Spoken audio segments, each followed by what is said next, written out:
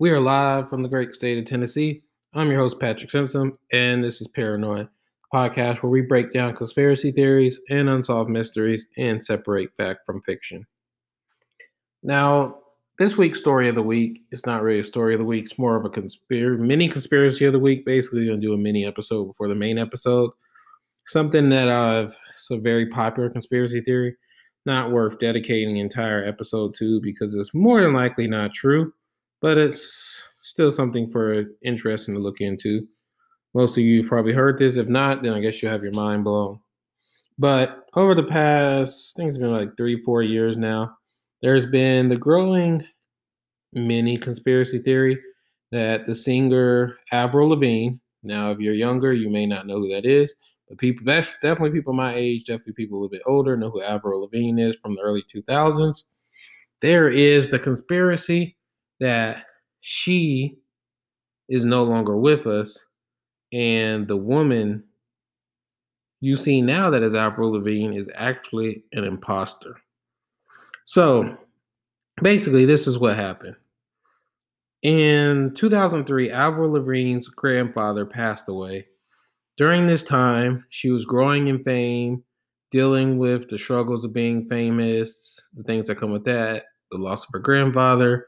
She went into a really deep, dark depression, and she would later be found dead at her home. And basically, it was covered up to keep quiet. She had a doppelganger by the name of Melissa Vandella, and they were actually friends. And basically, she was stressed and tired, always having to make appearances. And so she basically had made friends with her doppelganger so that, she would do the performances, but small appearances, she would get this Melissa chick to go do for her. So when Avril Lavigne basically committed suicide, the label hired Melissa chick to take over as the quote real Avril Lavigne. Now, if you really want to go down this rabbit hole, you'll get stuck in this rabbit hole forever. But there's side-by-side pictures of the old Avril Lavigne and current Avril Lavigne. And there's a lot of different things as far as like birthmarks on their arms are in different places. The shapes of their nose is different, the forehead, the eye shape. Like there's just so many small details that you just think are small, but then when you circle them and realize they're different, you realize that something's definitely off. But she is famous, and plastic surgery and all those things are a thing. So I mean, it's a pretty logical. And she get older. As you get older. I mean, this was 2003. It's 2020. As you get older, your face does change. So it seems like a pretty logical explanation. But when you look at the moles and the birthmarks and things that don't change, it makes you a little skeptical. I don't even know what the explanation would be for that. I mean, I'm not going around saying this theory is true, but if you look at some of these side by side pictures, sometimes you look at them and you're like, I don't know. Maybe these people are onto something. Like I said, I'm not really on this one, but it's a rabbit hole if you don't know about to go look into. And there's a lot of in her music leading up to and right after, there's a lot of really dark songs and lyrics. And I mean, she could have just been going through something. It doesn't really mean anything. But there's songs such as My Happy Ending, Nobody's Home, Under My Skin, just dark, deep, dark type songs that make you think something was going on. Like I said, people go through depression. People just write songs that are dark. It doesn't mean that they're actually going to do something to themselves. And of course, Avril Lavigne, if that's what we're going to call her, has come out, of course, and said that this is just absolutely insane and this isn't true. And she kind of laughs it off. But of course, she would do that. Another thing I also meant to say, a picture prior to 2003 which I guess is really what fueled these conspiracy theories, is that there's a picture of Avril Lavigne, and on her hand, she has the words written Melissa. Why? Could mean anything. I mean, celebrities are weird people.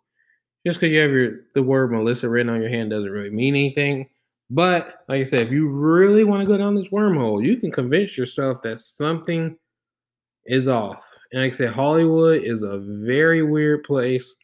It's a very creepy place. There's something going on in Hollywood. That's another day for another episode. Something weird going on in Hollywood.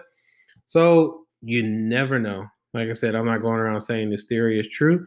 But if you want a nice little fun rabbit hole today, go ahead and look at the comparisons and hit me up on Twitter and let me know what you think about that. But for now, let's go ahead and dig into the actual episode for this week.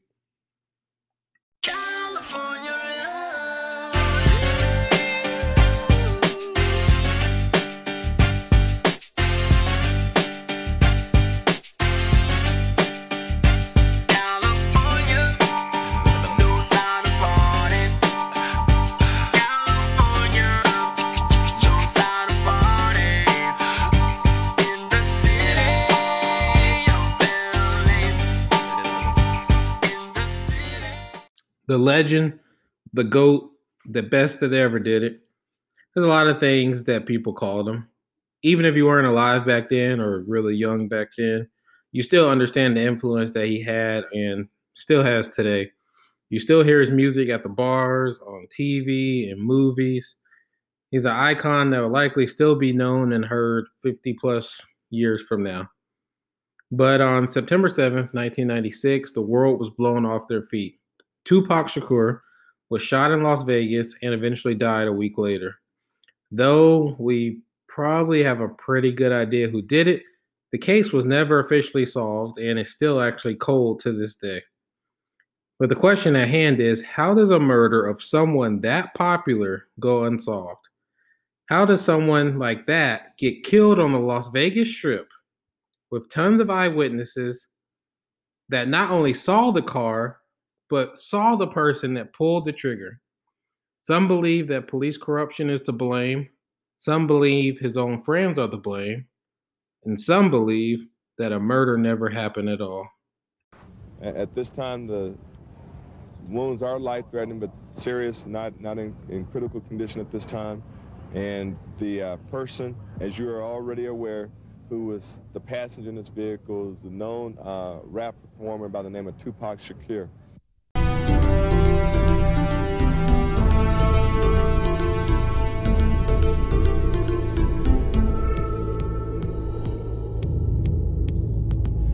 So everything starts at the MGM Hotel in Vegas, where legendary boxer Mike Tyson had just finished his dominating fight. He won his fight in less than 2 minutes, which is something that honestly happened a lot back then. Tupac and his entourage attended the fight, but on the way out, they ran into Orlando Baby Lane Anderson, a member of the rival gang who a couple of months earlier had tried to rob one of the members of their entourage. So when Tupac saw him, he went and started a confrontation, eventually punching him to the ground. That's when him, Suge Knight, and their entire entourage jumped Anderson right there. And this is all pretty undisputable. It's all caught on the MGM security cameras. No police is nearby, so they get away without any trouble. And they're getting ready to head to 662 Club. But first, they made a 30-minute pit stop at Suge Knight's home. Now, if you don't know, Suge Knight is the head of Death Row Records, which the label that Tupac was a part of. And based on rumors, this is a guy you don't want to be on the wrong side of. Just something to keep in mind. At 11 p.m., their car was stopped by a Las Vegas police on bike patrol. They were cited for playing their music too loud and not having a license plate. They eventually found the license plate in the trunk and were allowed to let go. At 11:10, they stopped at a red light and flirted with the car next to them, which had 2 women in it. Tupac rolled his window down, put his head out the window, and started talking to them, flirting with them, basically. Being on a busy Las Vegas block, obviously tons of people were all around and noticed that it was him. Women started screaming his name, which drew attention to the vehicle that Tupac was in. It was then at 11:15 that a white four-door Cadillac pulled up to them and fired 12 shots into the car. We don't exactly know what happened to all the bullets, but we do know that Tupac was hit 4 times, 2 in the chest, 1 in the arm, and 1 in the thigh. And one of the shots to the chest did hit one of his lungs. So Suge Knight was driving the car and proceeded to drive about another mile before being pulled over by the cops again. And that is when they alerted them that someone, Tupac, in the back seat was shot and needed emergency assistance. And we wonder why they didn't just escort him to the hospital, but apparently, I guess their vehicle had a flat tire. So they waited there for the paramedics to arrive. And then from there, they took him to the hospital. Something that is really interesting that maybe a lot of people don't know, that if you haven't digging into the case, is that Tupac was actually aware of what was going on. He allegedly told the medics that he was dying, and at the hospital, they put him in a medically induced coma because he kept trying to get out of the bed. He stayed in the hospital for 6 days, where he eventually died from cardiac arrest after they removed his lungs. His mother was the one to make the call to take him off of life support. Now, obviously, there's a lot to dissect here. There's so much more that goes into this story. I mean, it's hard to just do one episode on this. Probably should have did 2, but it's too late now. But this is something you could talk about. I could probably make like a 4-hour episode about this. But hopefully I gave you enough information just to give you a quick synopsis of what happened that night. Now, the first question at hand is the actual investigation. The investigation went cold really quickly for a couple of reasons. First, there was a lack of cooperation from Tupac's supposed friends. Suge Knight, who was also in that hospital after getting hit in the head by shrapnel, was released on September 8th, but yet he didn't talk to the police until September 11th, and he could not provide them with any kind of information.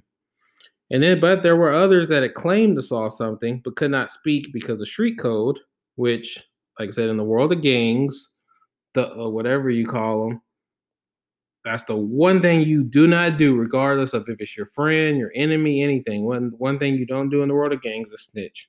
So a lot of people that were there in the entourage and the cars behind, they didn't come forward, even though they probably likely saw exactly who did it. Can't come forward because you can't be a snitch. But there were those that were willing to help, but the police did not seem eager to hear from them. In early 1997, 2 witnesses went on TV and said that they clearly saw the men that were in the car that shot Tupac. And though they told the police, they were never asked for a sketch or given any photos of possible suspects. Now, that could be part of a larger conspiracy that the police were a part of, or they just likely saw this as gang violence and just honestly didn't care enough to put the time and energy into solving it. But one thing is clear. If they wanted to solve this case, they could have, and probably rather easily. Now, keep in mind, we're talking about Las Vegas at night after a Mike Tyson fight. I don't know if you've ever been to Vegas before, but this ain't just something you can just roll down the strip and just get from point A to point B in like a minute. They were likely stuck behind other cars and definitely got stopped at a couple of streetlights. So with an extensive search, you probably could have found enough witnesses to get a license plate, half of a license plate, a description, something. But they didn't do any of this at all, so it's no surprise that the case went cold very quickly. So we, the people, have to solve this ourselves. Now, one of the more popular theories is that Suge Knight either set it up or helped it happen. First off, we have to look at why they stopped at his house for 30 minutes before going to the club. Now, obviously, first thought is they wanted to change into something different, maybe freshen up after the fight, or just go grab something they forgot, grab money for the strip club. I mean, there's a bunch of things. People run home all the time. There's a lot of explanations. But if you're on the anti-Suge Knight bandwagon, people believe it was a setup to get the timing right for the hit. In addition, 14 shots were fired into the car, coming to the driver's side, and Suge Knight was the one driving. We know that 4 hit Tupac, but we don't know what happened to the other 10 shots. Seeing that they got a flat tire, I would assume one maybe hit the tire. I don't know. Obviously, a lot of them likely missed or just hit the door and didn't hit anybody. But some wonder how the guy sitting in the driver's seat did not get hit with anything other than a bullet casing. The guy, you would think that the guy shooting would likely want to take him out too, since he's, quote, friends with Tupac. And like I said, Suge Knight was a gangster. If he stepped on my shoes, I would apologize to him. He wasn't the type of guy to play with. So that reputation doesn't really help his case in this situation. And honestly, growing up, I was a part of this bandwagon for a long time just because this is what people older than me always told me. So I just thought that was the thing. And while there is a chance maybe he knew something was up, something was coming, I don't think he was the grandmaster of this plot. Now, there's also was growing speculation that Biggie Smalls, also known as the Notorious B.I.G., was involved. There was never any evidence to support this, but they were in a feud prior to this, and they were both big names and part of the gang lifestyle. So it's just a bad look that your enemy gets killed while you're in the middle of a feud. But from everything I've seen in my research, all signs do point to him being clear in this situation. But then again, this is a conspiracy theory podcast, so you always have to leave your mind open to any kind of situation. Now, of course, and in this situation, I think it actually is the simplest solution. And the simplest solution is that the killer was Orlando Anderson, the man who they jumped after the Mike Tyson fight. He was just mad and wanted to get payback. He himself denied any involvement, but he was killed not too much later in a drug related shooting. So we don't really get anything else from him other than a quick denial. But his uncle, who claims he was in the car with him that night, says that he handed his nephew the gun in the back seat and that his nephew, Orlando Anderson, is the one that fired the shots. Despite this, the police did not do anything with this information, and they still continue to keep the case open. Now, this is just the skeptic in me. I think, okay, well, since Anderson is dead, it's pretty easy to just pin the shooting on him because he's the one that got beat up. But what if the uncle, and by the way, the uncle goes by Kefa D, Keefe D? I don't know. Let's go with Keefe D. That sounds better. But what if he's the one that actually did it to avenge his little nephew? It's not a completely illogical thought because the only person we have that is still alive is this guy. So he basically can say whatever he wants. And keep in mind, out of this, he ended up writing a book, got a documentary, went on like every single TV station. So he was able to make money off of this. So basically, if you did this, you can just recount everything you did, say that your nephew did it, and no one will even question it. Well, no one except for me, obviously.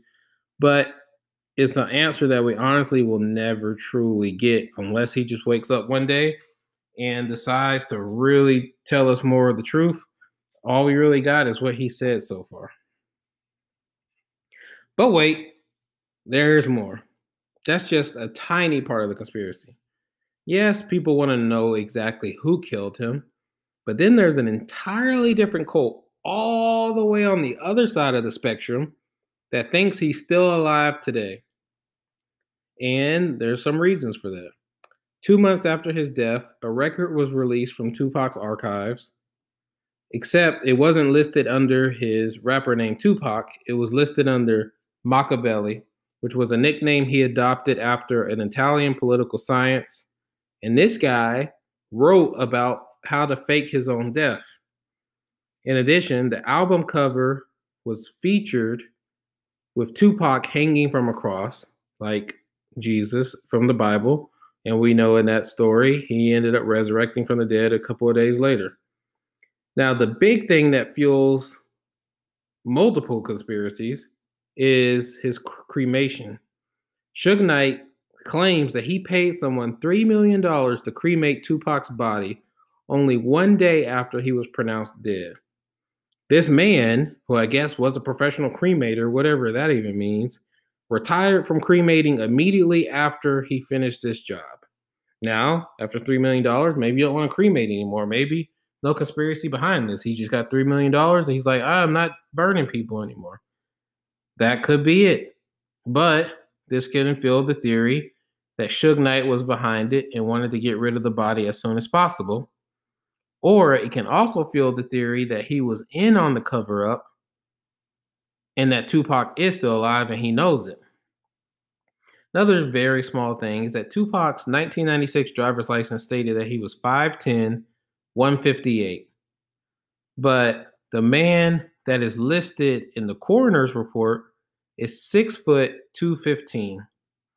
Now, the explanation for that is that most of us aren't the height and weight as our driver's license. I know I'm nowhere close to the weight that it says. But looking at Tupac in his final days, or any time you've seen Tupac as an adult, it's hard to say he was 215 pounds ever. I mean, he was a really skinny guy. But nevertheless, this is something that a lot of people cling on to. Just small little things that don't add up, don't make sense.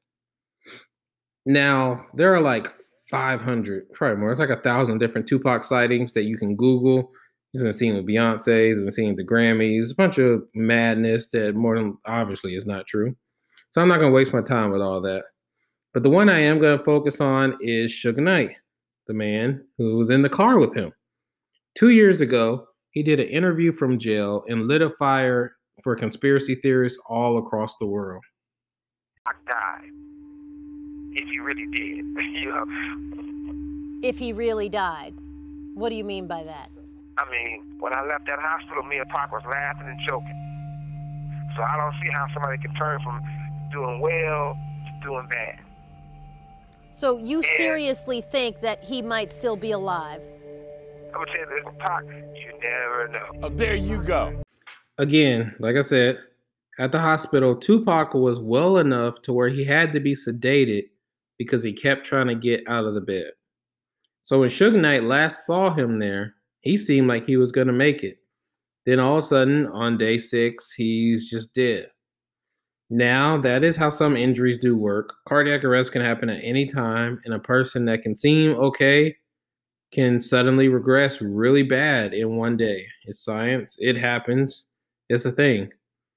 But if the man who was in the car with him thinks there's a chance, then maybe there really is a chance.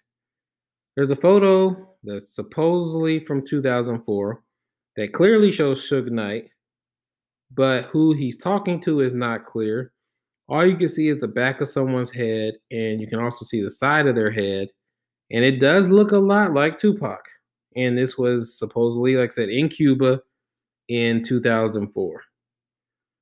But still, as much of a conspiracy theorist as I am, as much as I want to believe everything I hear, you have to be skeptical.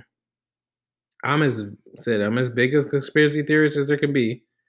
But the plan to get out of the hospital where there's tons of news crews are, then to get to some airport, then to get in some private jet, private airplane to get to Cuba would have had to have been like an Ocean's 11 intense, super crazy, elaborate type plan. But then again, when you're absolutely filthy rich, anything is possible. So maybe he's resting peacefully underneath the ground right now. Or maybe, just maybe, he's off the grid, waiting for his time to return and shock the world. That is it for the story behind the death of Tupac Shakur. Really hope you enjoyed this episode. As always, you can follow me on Twitter at _Patrick Simpson. Would love to get your input on this. What do you think? Is he dead?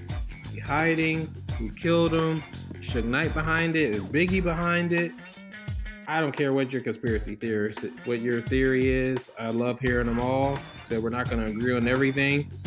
I just love hearing different type of ideas. So please, if you have Twitter, go ahead and share that.